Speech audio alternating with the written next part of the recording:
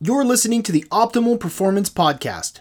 The OPP is brought to you by Natural Stacks, makers of 100% natural and open source supplements designed to help you live optimal. For more information on how to build optimal mental and physical performance into your life, go to naturalstacks.com. Oh, what's up, everybody? Welcome back to another episode of the Optimal Performance Podcast. Before we jump into the introduction into the episode, just a couple of things of housekeeping. Number one, thank you for listening. We're going to the end of the year, and I really appreciate the people that listen to every single one of these episodes. Thank you guys for reaching out to me. If you would please, I'm asking and starting with this sort of ask, is if you would please give us a review on iTunes. It always massively helps. And if these are cool episodes that you feel like sharing, please share them. Click on the three dots in the lower right-hand corner and expand, and then share through text or through social media, because I think this stuff is so fucking awesome. I think it's so worthwhile to share this with people because these conversations are super meaningful and super helpful. And I know you feel the same way because I know that a lot of you listen every single week. So I appreciate that. Please share this stuff. It really helps. Secondly, if you're interested at all in the work that I do, by now you probably know that I have certain opinions and certain ways of approaching performance. If you're interested in learning more about how I can help you, go to SeanMcCormick.com.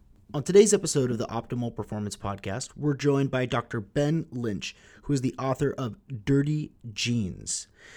Genes can be born dirty or merely act dirty in response to your environment, diet, or lifestyle, causing lifelong, life-threatening, and chronic health problems, including cardiovascular disease, autoimmune disorders, anxiety, depression. And in this conversation with Dr. Ben Lynch, we dig into this very topic.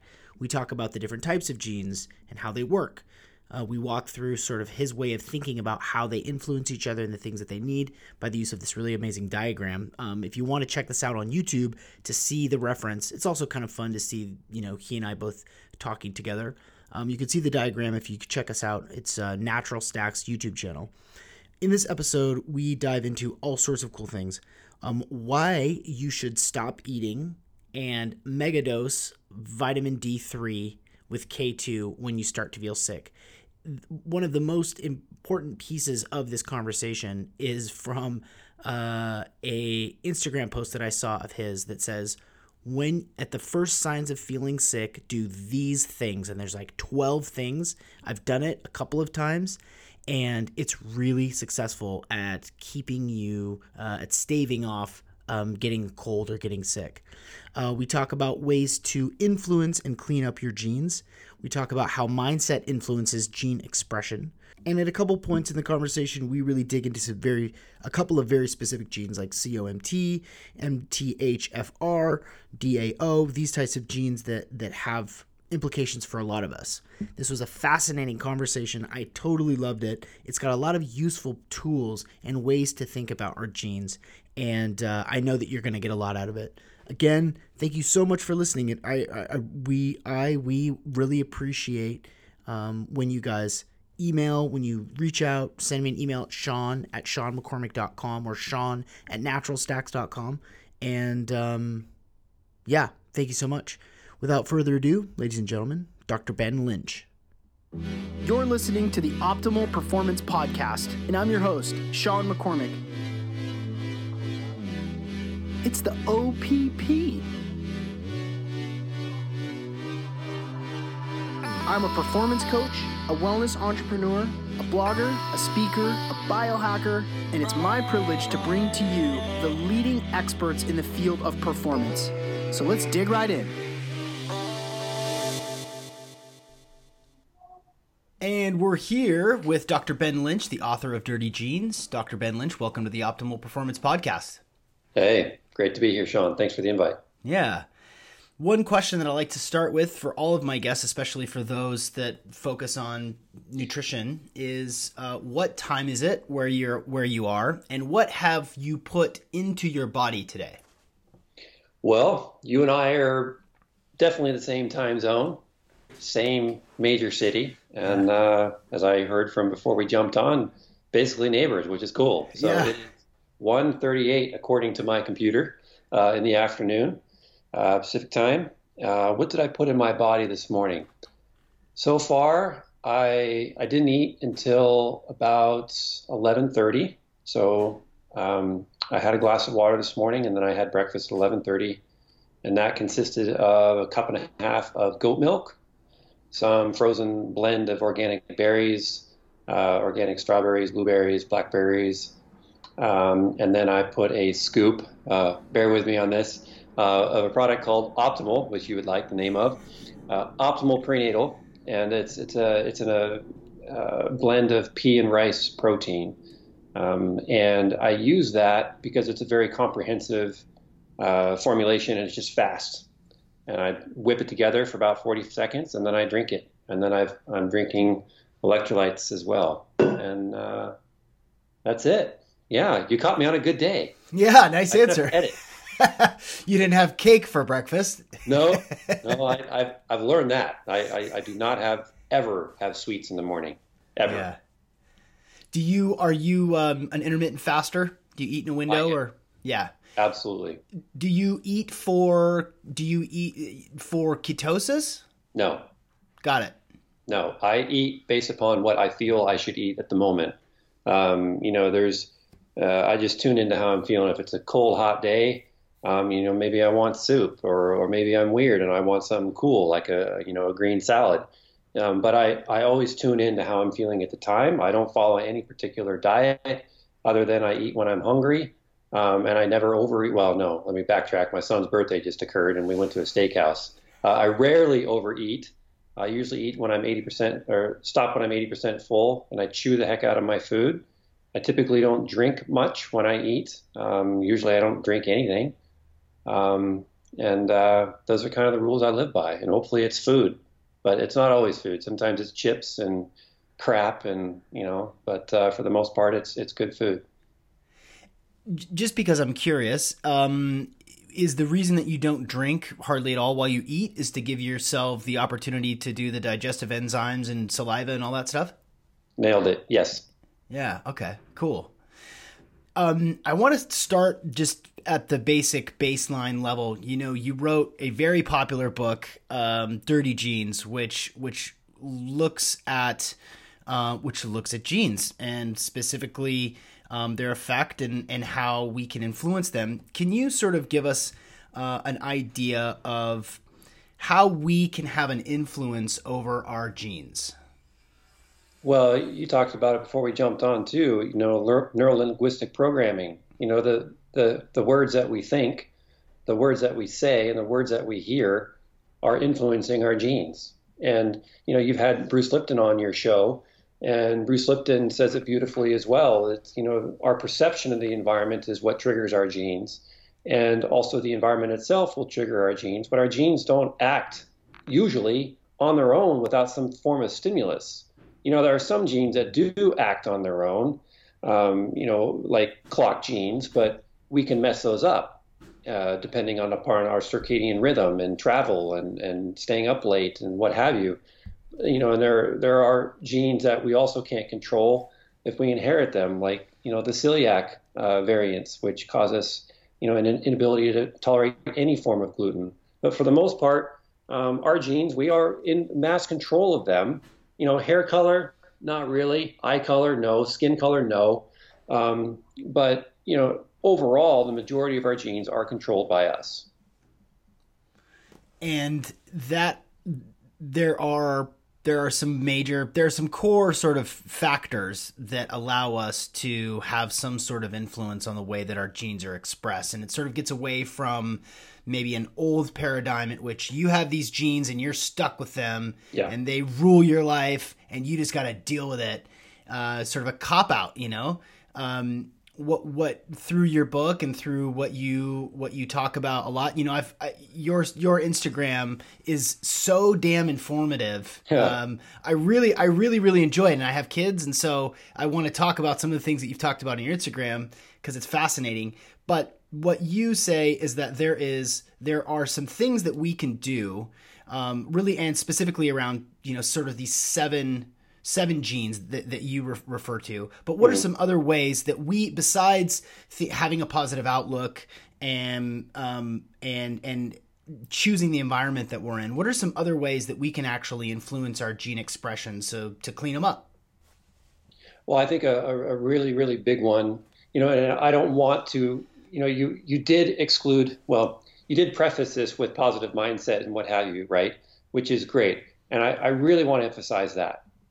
And I really want to say, if you're having a crappy day, that sucks, but don't dwell on the fact that you are having a crappy day, because your genes have to deal with all the neurotransmitters that you are thinking about. And every time you say this sucks, you're knocking these neurotransmitters even lower. And then what's going to happen is you're going to gravitate towards carbs and sweets and behavior that is going to perpetuate that. So I do want to say that mindset is truly everything. It really is. But I also say that vitamins and minerals, supplementation is very, very effective, extremely effective when you understand how specific genes work. And then you back up and it's okay, well, that's fine, but how do I know that works? Well, you learn. And then you also, once you understand how genes specifically work, you know what jobs they do. So if you do get stressed out, then okay, if I get really stressed out, my dopamine, norepinephrine, and epinephrine levels skyrocket, and I need to lower them down. How do I do that? Well, breathing is a big one. Magnesium is really key. Maybe trimethylglycine or SAMe can really knock these down as well. So you can learn these things bit by bit, and I do cover a lot of this in the book, Dirty Genes. But I would say the fundamentals are the most important, Sean. I mean, they're not sexy, but once you get past the fundamentals, then targeted supplementation can be a real game changer. Yeah. Again, before we launched in, knowing your genetic makeup is really important. Having an understanding of your genes and how to think of them, how to eat for them, how to manage your activity level around them is really important. I want to clue in. I want to sort of focus on a couple of genes, because you've said a buzzword for me, which is neurotransmitters.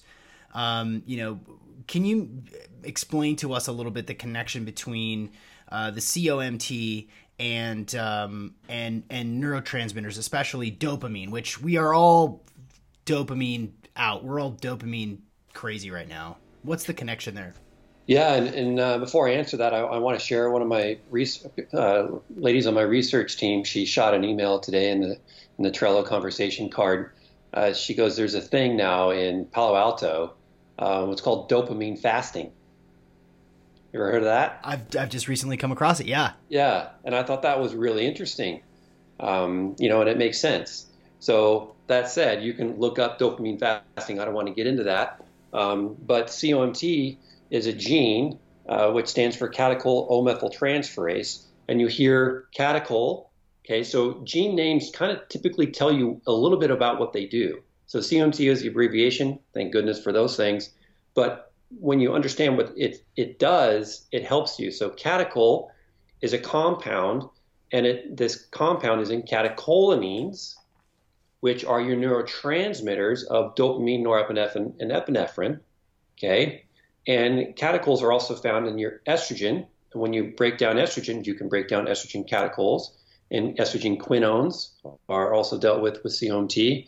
And then you have catechols, which come from green tea or in green tea. So that I always screw it up, like epigallocin something catechins, I whatever that term is. Do you know what it is, Sean? No, I don't. Yeah, but it's like ECGC, right? Oh, okay.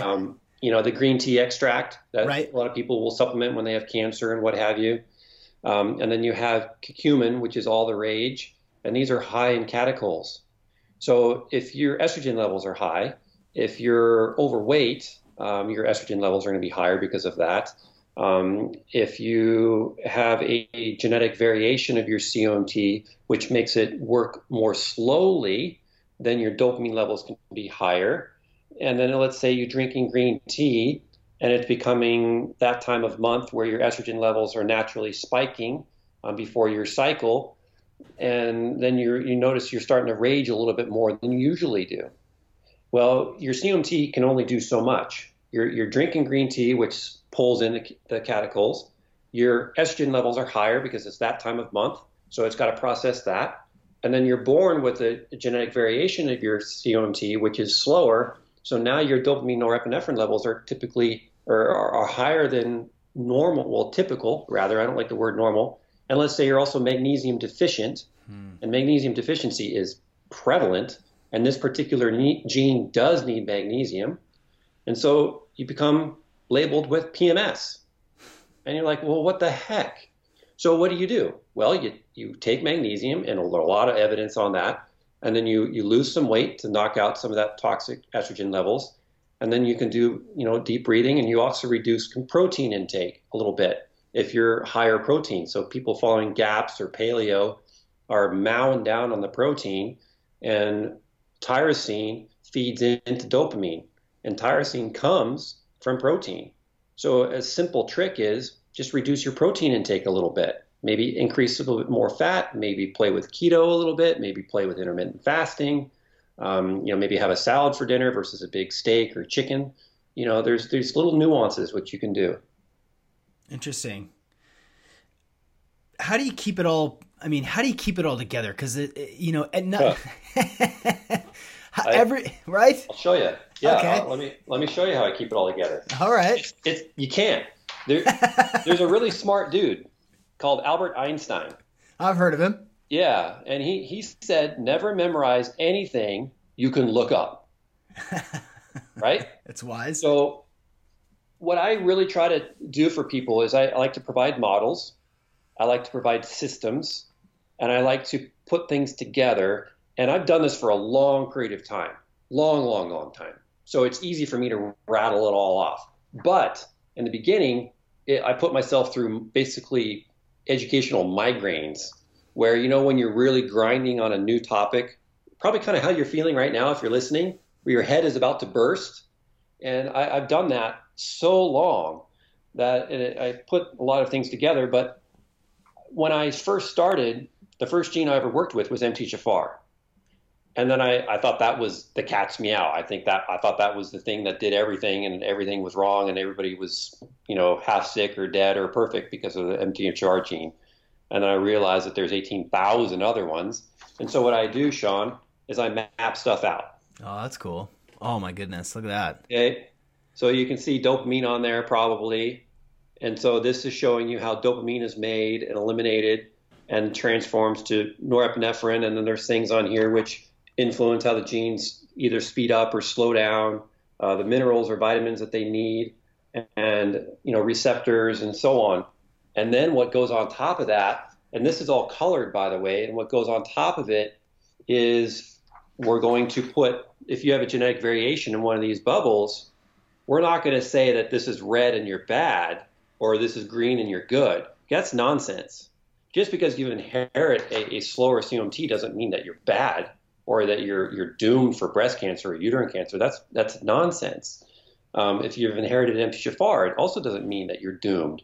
Okay. So what we're going to do is we're going to put like little labels here. This gene might be faster. This one might be slower. This one also might be slower.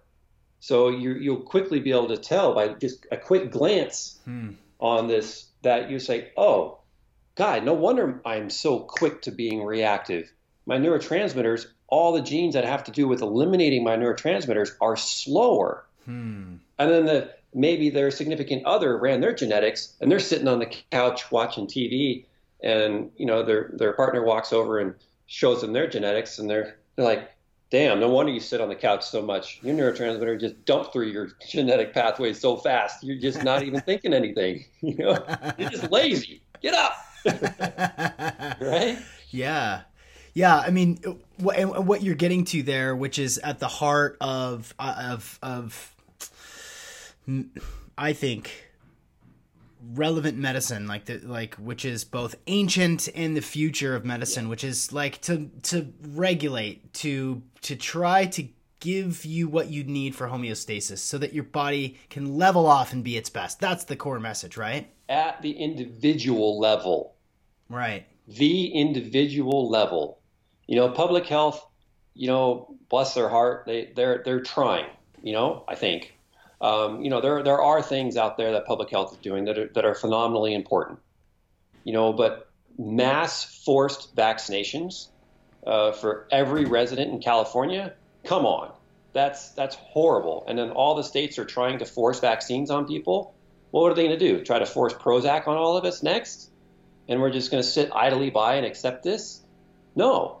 You cannot force a vaccine on people, or flu vaccines or anything on individuals, because their genetics may be predisposed to be very, very pro-inflammatory, or maybe they're genetically fine, but they're in such a pro-inflammatory state currently, and maybe they already have a lot of aluminum or lead or mercury or a really foul microbiome from inheriting all that from the womb of the mother who was sick, right? So now the baby is born with really dirty genes, and the first thing that happens is it gets injected, and their immune system is not up to par, and their vitamin D levels for helping to regulate the immune system are not up to speed. Yet we're forcing vaccines on these people, and it's a real problem, and we need to speak to it more. And there's too much fear around it, and I can understand it, but I look at things like where, I'm getting on a whole tangent right now, but the government is the child and the public are the parents.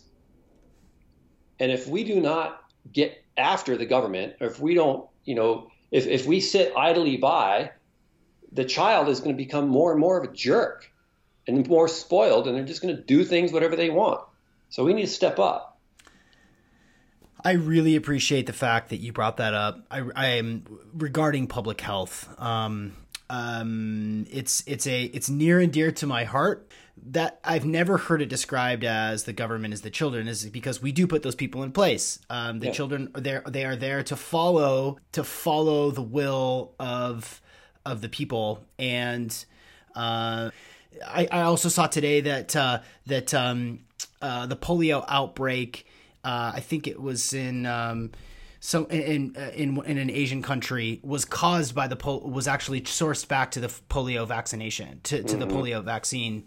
It's complicated, it's tricky, but at the end of the day, what we should all be concerned about is knowing our own bodies, our own health, what works for us, and be empowered to have sovereignty over our bodies and over our consciousness. Yes.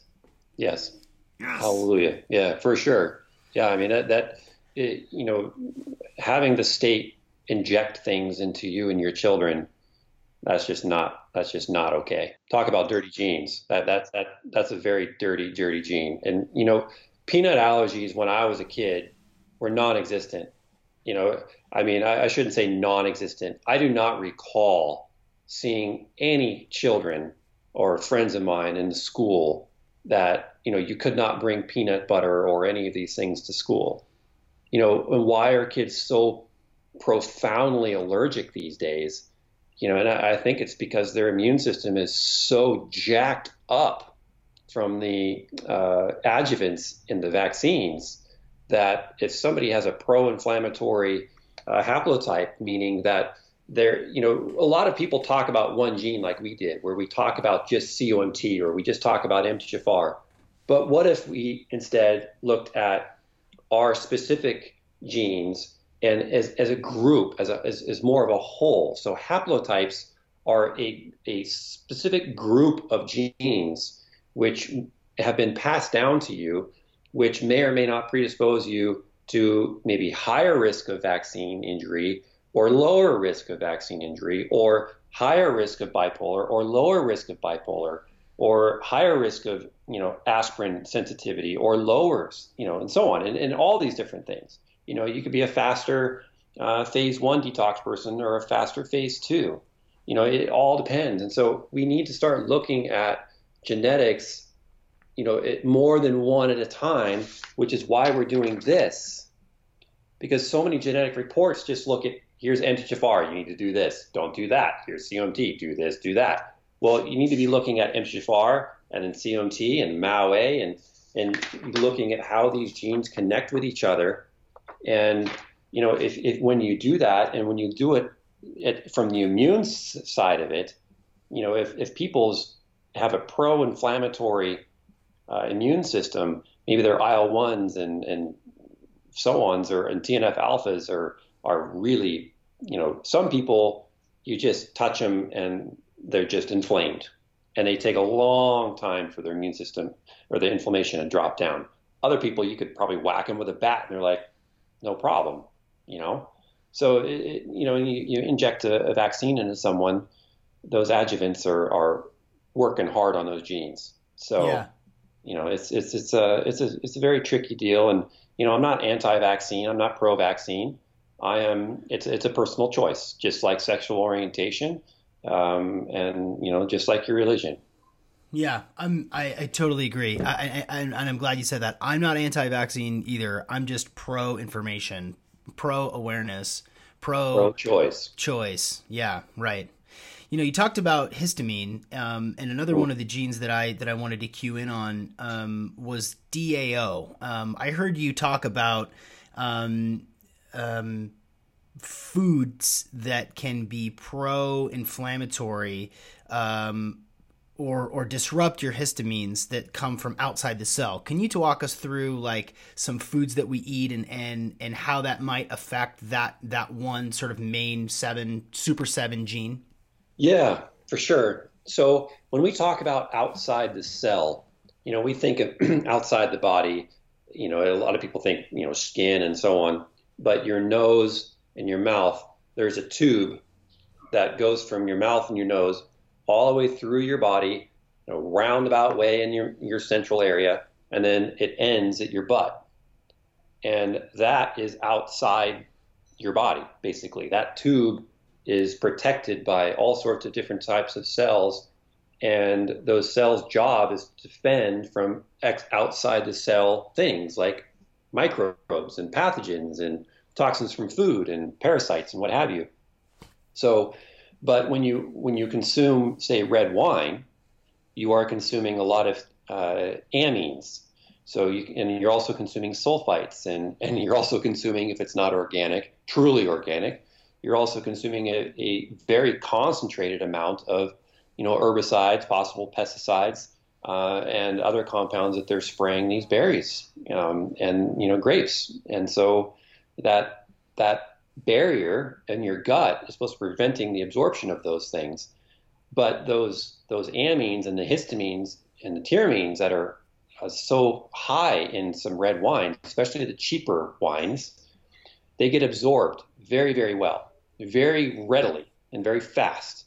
And so if you're drinking a red wine and you start getting a headache and then you start becoming irritable, or you start becoming red flushed in the face, and then you go to bed at night and you can't fall asleep, you're just staring at the ceiling, and you scratch your arm and you got these red lines down your arm, dermatographia, right? You just scratch your arm. That's actually a good test that people can do. You can just take your fingers carefully and scratch your arm. So I just did it pretty hard, and I've got some redness, but not very bad, okay? And there was a time, it's very mild actually. I scratched myself pretty hard. There was a time when I would do that. Some people can write their name. And so, but when you drink red wine, or you eat citrus, or you eat fish, or you eat leftover food that's old, or sausages, or deli meats, or sauerkraut, or kimchi, or kombucha, all these different types of things have a lot of histamine in them. And this one particular gene that's called DAO, as you brought up, Sean, its job is to process this histamine that is outside the cell. And it's located heavily inside your small intestine and other parts of your stomach. And it lives inside the lining of your small intestine. So what do you think will happen if people have leaky gut, or they have ulcerative colitis, or they have, or Crohn's disease, right? If that DAO enzyme is living in that membrane inside their gut, but their membrane is sloughing because they have Crohn's, then that DAO enzyme isn't there. So histamine is going to be, it's because it's typically lives in that little barrier, right? But you wiped it out. So you need to really focus on healing your gut and repairing your gut. So a lot of people, what they do is, if they read the book Dirty Genes, and they're like, okay, great, yeah, this makes so much sense. I drink wine, or I eat cheese, or eat deli meats, or I eat kimchi, or what have you, and I'm getting these symptoms. And I do say to reduce those foods and drinks for a period of time, but that's not the solution. The solution is to clean the gene and long term. So you have to find which pathogens are in your gut. Blastocystis hominis is a type of bacteria that is commonly found even in tap water these days. It produces a huge amount of histamine naturally. Certain probiotics, like Lactobacillus fermentum, are really big histamine producers. So you might have a probiotic in your fridge right now that is very high in histamine, and you think you're doing yourself a service by taking these probiotic strains because, oh, it's a probiotic, but you're actually making yourself worse. And let's say you're on a medication, metformin, for your diabetes, which a lot of people take. Well, metformin inhibits the DAO enzyme. So if someone is diabetic and they're having irritability or looser stools, or, because too high of histamine will cause a loose stool, and that's one of the side effects of metformin is loose stools. And then you take a DAO enzyme you can buy. We have one called histamine block, or you could take a probiotic that actually degrades. It's formulated to degrade histamine, which we have called probiotic histaminics. You take these, and it will actually munch the histamine, but then you have to heal the gut. So it's a really long, involved thing, and I do get into it pretty good in the book. But just know that it's a very, very important one to focus on, because you brought up neurotransmitters, and histamine is a neurotransmitter. It is. Yeah. So do you mind getting into the 2-week process of cleaning the genes? Yeah, I mean, I don't have it memorized offhand, but I'll give you a rundown. So on the website, drbenlynch.com, you can put link to the show notes if that's in there. Yep. So Dr. Ben Lynch, or you can go to even dirtygenes.com. I think both have it, but there's a free chapter that will give you a really good starting place for free. Okay. And it's basically the 26 steps to clean genes, or the ABCs of genes. And I really want people focusing on, there's so many things that people focus on, like especially supplementation. Like, what supplements should I take, right? But I really want people focusing on, what can I remove from my life? We're so damn busy already. We're so inundated with new things to try and buy and all these things. I want you first to think, what can I avoid, or what can I stop doing? So that is first. And when you start implementing that in your life, it's so much easier, because you're taking weights off and there's no excuse. Yes. No excuse. And clutter is your enemy. You gotta, you talk about my Instagram. I took a picture of my closet, and it's, I got this fairly good sized closet, and it's very, very empty and clean. And I didn't take a picture of my wife's. Smart. Yeah. Not so clean. But bless her heart, she's a great lady, but very cluttered. And her office is very cluttered. And, in my office, I try to keep very organized and tidy, because it affects your mind. So you got to remove clutter, and you got to remove things that are taking your time, that are not fulfilling you, or not important. Unsubscribe from all these emails that you're getting, right? Yeah. And there was a great marketing email that I got the other day. I forget who sent it, unfortunately, but there's two things that you do for people. You either serve them or you annoy them. And, it's this podcast, for example. I hope we're serving you, right? So either we're taking space in your life and we're spamming you by giving you a bunch of advertorials, and, I'm pitching things left and right, and you're like, well, this isn't serving me, I'm going to turn it off. Or we're giving you such credible or useful information that's practical for you that you're going to keep listening. So you have to avoid these types of things. And you do have the powerhouse. So I would say that the first place is avoidance. And I really want to emphasize that. And I just want to leave it at that, if I may, Sean. Yeah. Because it's such a big practical tip. You can clean your closet, give stuff, to Goodwill. You can clean your desk. You can, when your boss comes up to you and, asks you to work during the weekend, you say, actually, I've got family, and I got to take care of my own health. So otherwise, if you burden me too much, I'm going to get sick, and actually, I'm going to cost you even more headaches because I'll be sick the whole next week. Yeah. So no, I'm not going to work this weekend. Be firm, stand up. Yeah, I totally agree. I mean, in order for us to add in effectively in our life, we have to remove. We have to have better baselines. It's something that I've advocated and that I'm actually creating a protocol around currently to to fast in a certain way, to abstain from the things that are just building up and building up, sometimes for 5, 10, 20 years. You don't even notice that this is the habit that you've accumulated. You don't know that you've just got this overflowing rain barrel of shit in your life. The step one is to take an assessment. Marie Kondo, Yeah, like right. that sort of approach. Like, if does it bring you joy? If it doesn't bring you joy, then just release it. Do you ever do personally, and are you a fan of like 24-hour or longer fasts? Like, is that part of what you advocate for? Case by case. If yeah, I mean, I will try to do that, and I've done it, but I haven't done it recently. And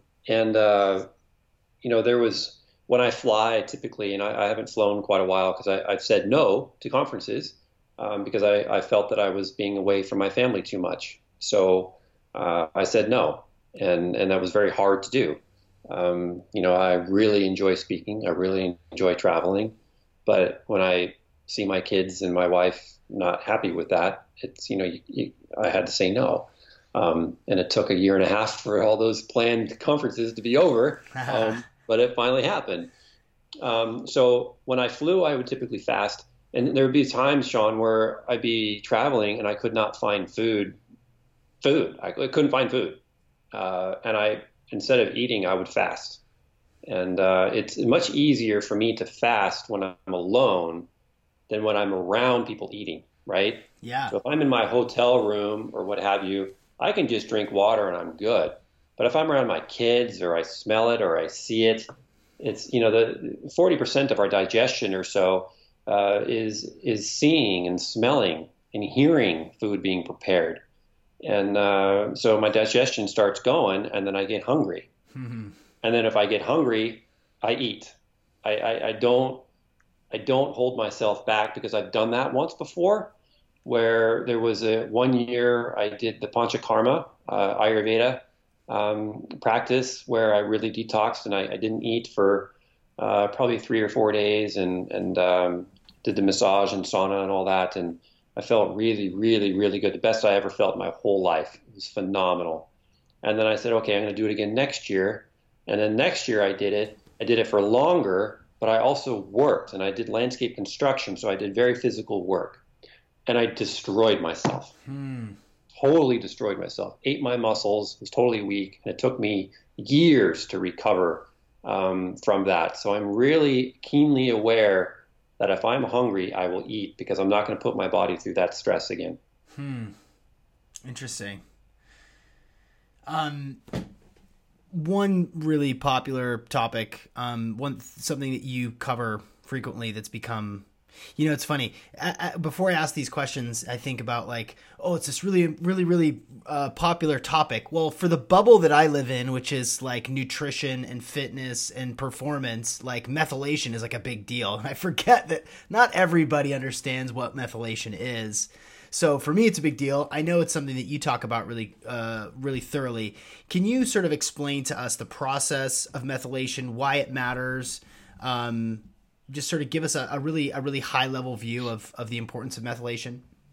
Yeah. So first, it's a science word, and so when we hear new words like that, we tend to just turn off. Yeah. Because when we learn anything new, it takes energy. And our reptilian brain thinks, oh, I got to conserve energy, so I'm going to tune out because I actually need to forage for food and use the energy for that versus learning what methylation is. So we immediately just have this primal instinct of just turning off. Well, so don't turn off. It's just a word, And, it's like when my kid says, Dad, that's fire. It's like, what do you mean that's fire? It's like, oh, well, what do you mean? It's like, does that mean like it's cool or something? Yeah. So it's just another word.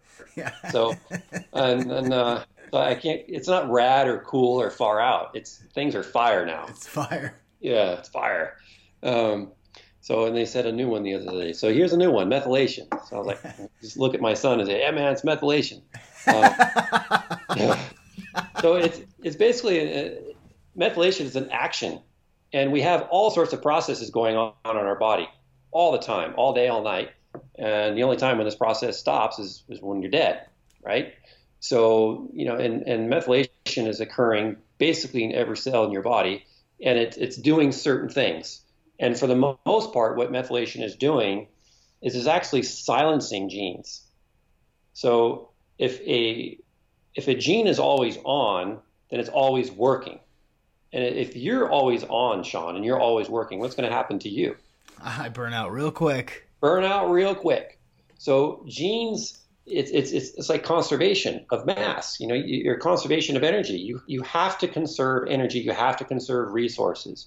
If you have a gene for producing dopamine that is always on, you're gonna have too much dopamine. If you're gonna have a gene for dopamine that it clears out dopamine all the time on, then you're gonna have no dopamine. So methylation is occurring on and off, just constantly. It's on when you need it. Methylation is removed when you need the function to happen, and methylation and vice versa. So that's number one. And give you an example, nucleus houses all of our DNA. And our DNA is what make us individually unique, right? So I've got my finger here. And within my finger there's going to be a nucleus in some of these cells for creating dopamine or hair or a leg or a penis or, an eyeball. And that would be pretty weird if those genes in my finger were producing that stuff, right? Yeah. So they're turned off. So methylation turned those off. And what's a state of methylation that is uncontrolled is cancer. So that's a primary thing which I really want people to focus on with methylation. So it's very, very important. And then another action of methylation is changing things. So the term methylation, it's taking a methyl group, which is a very simple compound, and it's giving it to a different compound, and it's changing its shape. And in the human body, as you talked with Dr. Bruce Lipton, as you change shape, it changes the action. So if my fingers are like this, I could catch a ball. But if I'm playing baseball like I'm holding a pencil, it's not going to work very well. The ball is just going to hit my hand. So your body will change the shape of compounds, and it will do that by giving methyl groups or other things. So dopamine, for example, once it gets methylated, it becomes something else. Once histamine gets methylated, it becomes something else. So that's all you need to know is just the act of methylation just changes the shape of the compound so it then has a different role, and then the body will deal with it a different way. Is that something that we should be thinking about? Is that something that we should be supplementing for or changing behaviors around to optimize? Yes, but it's not, anytime someone learns about something new, a lot of people will go all in, and it's classified as a fad, right? So ketogenic diet right now, huge. Intermittent fasting right now, huge. Well, they've been around for thousands of years, basically. People have been, humankind has been fasting and doing ketogenic diet for a long time. It's not a fad, but it's just everybody just so focused on it. So, and when you learn about methylation and you learn that you don't want to get cancer, or you learn that you don't want to have your histamine too high, so you're going to support methylation, or you learn that you have MTHFR and your methylation may be, more sluggish, you start focusing too heavily on the methylation. It's just one thing. It's the short-handled Phillips screwdriver in your garage that is along with all the other different types of screwdrivers and drills and hammers and nail guns and what have you in your shop. So it's just another tool. So should you focus on it? No. Should you be aware about it? Absolutely. Can you test for it? Yes, you can. So a very simple way is checking your homocysteine. So you go to your doctor and say, Doc, I learned that I need to check my homocysteine. I got cardiovascular disease risk in my family. Bipolar, schizophrenia issues in my family, what have you, and you just want to check it. And so you go to the doctor and they check your homocysteine, and it comes back and it's 14 micromoles per liter. And it's the lab says it's within the normal range because it's less than 15. 14 ain't normal. 14 might be normal for a sick population that eats the standard American diet, but 14 is not normal. You want to be around 7, okay, 6, 7, good. And so if your homocysteine is above that, then your methylation status is not good. It's sluggish. And if your homocysteine levels are high, then what's going to happen is your ability to clear your histamine goes down. The ability to clear your dopamine and norepinephrine go down. The homocysteine is also a toxic compound, and it will destroy compounds like glutathione, which you need for detoxification and getting rid of formaldehyde and chlorine and arsenic. And so that gets damaged. So it's a huge issue. But checking your homocysteine level is very easy. It's very inexpensive. And I know there's a lot of talk from other practitioners that the way to check your methylation is to check histamine. And histamine is not the way to check your methylation status because the half-life of histamine is very fast. It's like a minute. And if you do urinary histamine, it's even more worthless because urinary histamine is looking at the amount of histamine that's coming from your stomach or your digestive system. If you could have anaphylaxis, a severe high histamine reaction, and the doctor could check your histamine levels right after, and they could be normal. So if you, on the off chance that your histamine levels are elevated, then that could be a sign that your methylation status is a bit sluggish. But homocysteine is better. Is it the best way? No, but it's it's the easiest and it's the least expensive. And then another reason why I'm going to say that histamine is not useful for methylation status is because you have to understand that histamine, it can get methylated and it becomes what's called methylhistamine. Imagine that. So methylated histamine is called methylhistamine. And if methylhistamine has to get processed by another gene, and if it can't get processed, that methylhistamine accumulates and it will actually tell the gene up above to stop making methylhistamine. So you could have all the methylation supports you want, but if you're methylating histamine and making methylhistamine, but you don't have enough riboflavin or vitamin B1 or vitamin B3 to remove that methylhistamine, then you're going to have high histamine. Interesting. And it's not methylated result of insufficient methylation at all. It's a result of other dirty genes. Do you go get your homocysteine levels checked like in a basic blood draw? Yes, Got it. You can. Got it. And it's best to do it fasting. So if you do, let's say you have a dinner, a normal meal in the evening, you wake up the next day and you get a fasting blood draw. You can have a challenged homocysteine test where maybe you chow on a whole bunch, a steak or what have you, and then you want to see, it's called methionine loading. So you can have a methionine loading because methionine will become homocysteine and see how your body adapts to it. And that is also another good way. And I'll give you a little story on that. I had a presentation or a conference in Texas. And what do you do when you're in Texas? You eat steak, man. You eat steak. And I was offered to go to a Brazilian steakhouse. Hell yeah. Hell yeah.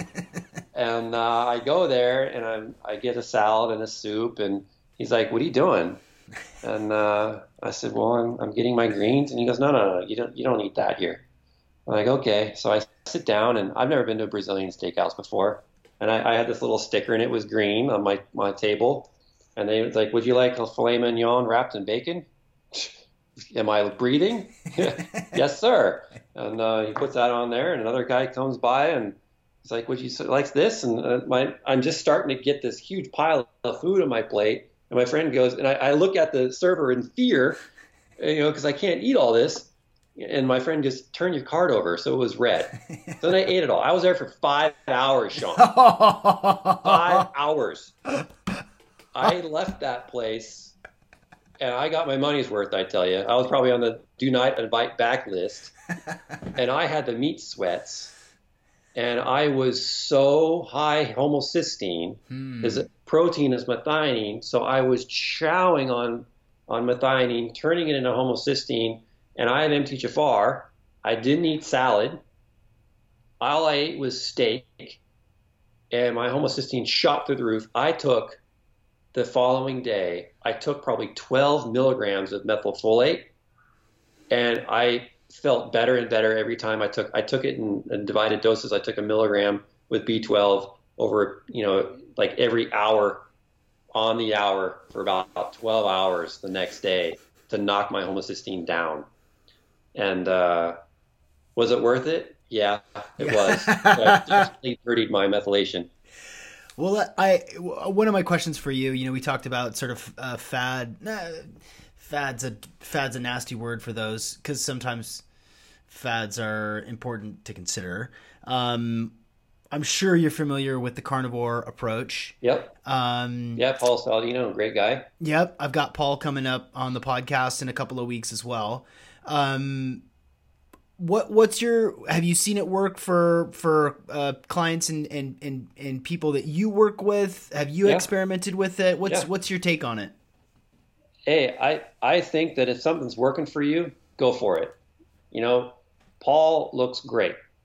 Paul is, I met Paul, we went surfing together, and Mike Musselin, introduced him to me. Great guy, super healthy, super fit. And he came over to the home with uncooked, raw, I think it was a top sirloin, and it was and he seasoned it with some sea salt. And we probably had 10 boys over at that, because I got 3 boys and their friends were over. And there's Paul, he chopped, and he's like, "Hey boys, we'd like some raw steak." And they're like, "Ew." And they saw me try it, and I ate it, and it was really good. And I felt really good. And I had raw liver and tried that. And I was also thinking, well, what kind of microbes am I introducing right now? Mm-hmm. But I think the carnivore diet is going to be very, very useful for some people. And so can the vegan diet and vegetarian diet for some people. But I got to tell you, Sean, that there's been a number of people where, like women who are runners or cross country, they're adolescent teenagers, and I would have them as patients because they weren't menstruating. And the mom is really nervous that her daughter is 16 years old and she's never had she's never menstruated. And so the doctor was going to put her on all these hormones to get her to menstruate. And I was like, well, first question out of my mouth is your daughter an athlete? Yes. Is she a high level athlete? Yes. Does she eat protein? Not really. Okay, well, let's talk to her coach and reduce the running and increase the meat and the protein in her life. And what happens? She menstruates. Yeah. So I think the carnivore diet is a great thing for people. And I've read some phenomenal results from people, and I've heard great results. And could I just eat only meat? Me personally? No, I couldn't.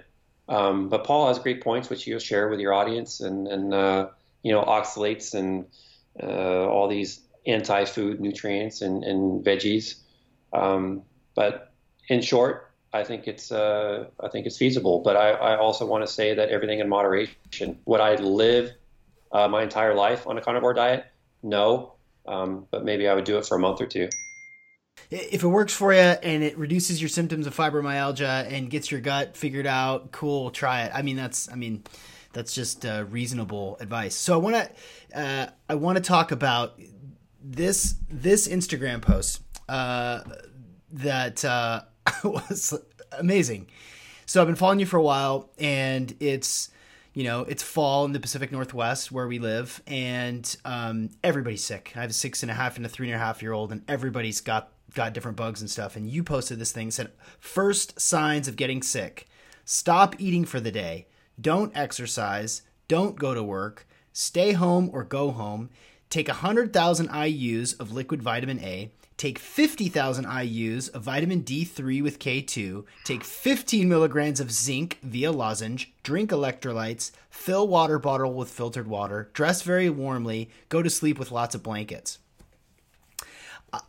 Everybody in my house was sick, and I'm like looking at my watch thinking, all right, when's my time coming? It's going to be probably 6 hours from now because everybody's, the kids are home from school and we're getting dinner going. Like, and then sure as shit, like 3 hours in, like I start to get that tickle in my nose and it hit me hard. Started to like get congested, increased mucus. And I followed this. I mean, not all of it. I didn't need to go to sleep. I wasn't going to exercise anyway, but I looked at, I purchased some vitamin A, and D3 with K2. I did this and was fully expecting to wake up with at least some like pre-cold onset cold symptoms, some congestion. And I woke up and felt like $1,000,000. I felt amazing. Yeah. And my wife, poor thing, she's like, what? I saw you in the cabinet. Like, what were you taking? Why are you so chipper today? And I said, I told you I was going to do this, and I offered for you to do it. You didn't do it. Like, I feel amazing. That's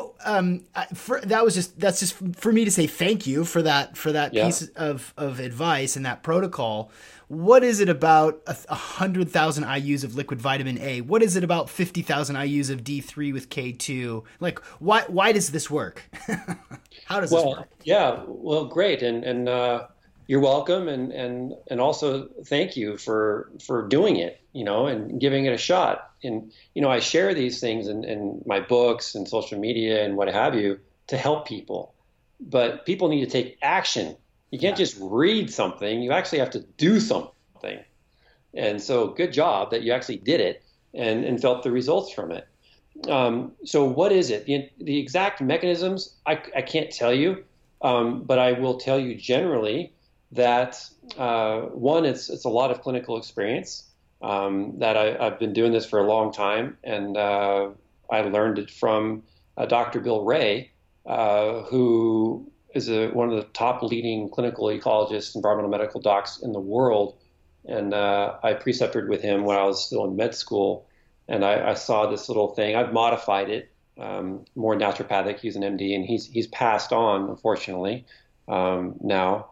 But that's where I learned it from. And so imagine if you have an army, and you're going to go to war, and you've got 500 soldiers out there, but 50 of them have guns.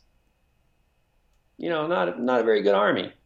So anytime you're starting to get sick, your immune system ramps up, and you're starting to produce all these immune cells, and they're getting ready to go to war. And to me, the vitamin A and the zinc and the D and the C, and you not eating, and you by not exercising or working out or dealing with concentrating, because concentrating at work is using nutrients and energy.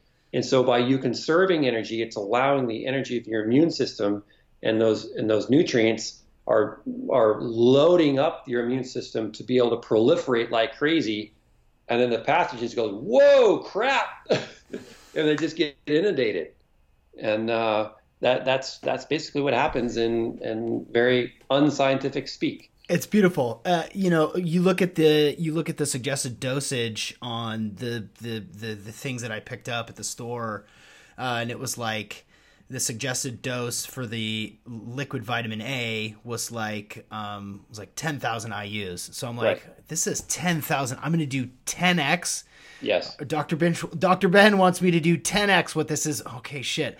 So boop, boop, boop, boop, boop, extra drops. Same thing with the D3 with K2. It was like, one drop. So I had to 10x that as well. Right. And there was a moment there where I thought, I'm just going to do it. I'm just going to assume that this is going to work and that he knows what he's talking about. And he's used this protocol for lots of other people with success. Yep. Otherwise he wouldn't be posting this shit. No. And it worked like crazy. It worked. I woke up feeling really good the next day. I didn't exercise. I fasted until dinner the next day. which was probably, it was probably about a 24-hour fast. I took it easy. I kind of chilled. I laid low. I did a zinc lossage, but I did another cycle of especially the vitamin A and the D3 with K2, drink a lot of water. And was that a good idea to continue it on the second day? Is that okay? Yeah, you do it for a max of 3 days. Got it. So yes, it's a very high dose, and good for you to question that. It's always good to question stuff you read on the internet, but I am putting my butt on the line by telling people to take 10x, the amount here. If you're pregnant, don't do that. Right. If it's a young child, don't give them that much, right? And I did explain that. If you're breastfeeding, you got to cut the vitamin A down too, because these are fat-soluble vitamins, and they can become toxic in high amounts. But again, you need to think about this. When you go to war, you are using resources. Your immune system is chowing that vitamin A, it's chowing that zinc, and it's chowing the D3. And so while you're giving them those nutrients, they're using them all. And then once you're not sick anymore, you stop taking it. You don't need it. And your body doesn't need it. If you kept taking the nutrients that your body doesn't need anymore, you're going to have an excess amount and you're going to get sick. So all this fear of fat-soluble vitamins, it is appropriate to be mindful of taking an excessive amount of fat-soluble vitamins because they're stored and it takes longer for your body to get rid of them. But when your body needs them, it's the time to load up. Yeah. And then you stop. And I talk about this in the book, Dirty Genes. It's called the Pulse Method. And a lot of people think that supplementation is something that you do every day, but the definition of supplement is to add to or enhance. So when you supplement with vitamin A or D or zinc or C, you're adding and you're enhancing your immune system during that period of time, and then you stop. Yeah, and let me expand really quickly on the why no eating. Yeah. So when you are feeling that you're going to get sick, don't eat and don't exercise and don't think. Don't you can read a fiction book or maybe watch TV or what have you, all bundled up. But when you move excessively, or when you move and you eat, you are using energy. When you're thinking, you're using energy. And energy is ATP, and energy is driven by your mitochondria, and energy is fueled by oxygen. So when you breathe, you're breathing in the oxygen, and your body will convert that to energy. Now, when you're sick, you get tired, right? And sometimes you're walking down the store and you caught the cold. You take another step, you're like, whoa, yeah, what hit me, right? And you're like this, and you become instantly fatigued. Your body has shifted from caring about you having energy to slowing that oxygen. Instead of taking that oxygen to make energy, it's taking that oxygen to make reactive oxygen species to kill pathogens. So it's stealing your oxygen to fight infections. So it uses oxygen as a weapon against pathogens. Nitric oxide, peroxynitrate, hydroxyls. These are nasty compounds that are made from oxygen that destroy pathogens. But you're exhausted. Yes, because that same oxygen that you use for ATP is not being utilized because you're killing things. So take it easy, and you have more reactive oxygen species to kill stuff. Beautiful. Wonderful advice. So practical. I mean, that's worth the price of admission. That's also why elite athletes get sick. Yeah. And just trash themselves. Yeah. And it for sure take extra long to recover, even when you're elite level performance physically, mentally, you still get knocked out because all of that extra energy is being put in place to, arm your army so that they can do their thing. Yeah. And then they go mind over matter and they push it harder. Yeah. Yeah. So yeah, I mean, you can find the book. I'll just plug it for you. The website is drbenlynch.com. The website for the book is it dirtygenes.com? Yep. You can get it anywhere. I like to finish each episode with a fill in the blank question, if you will. This can be specific to genes. This can be whatever sort of universal wisdom that you have. And feel free to expand as much as you'd like. But if you would please fill in the blank. everyone would benefit from knowing.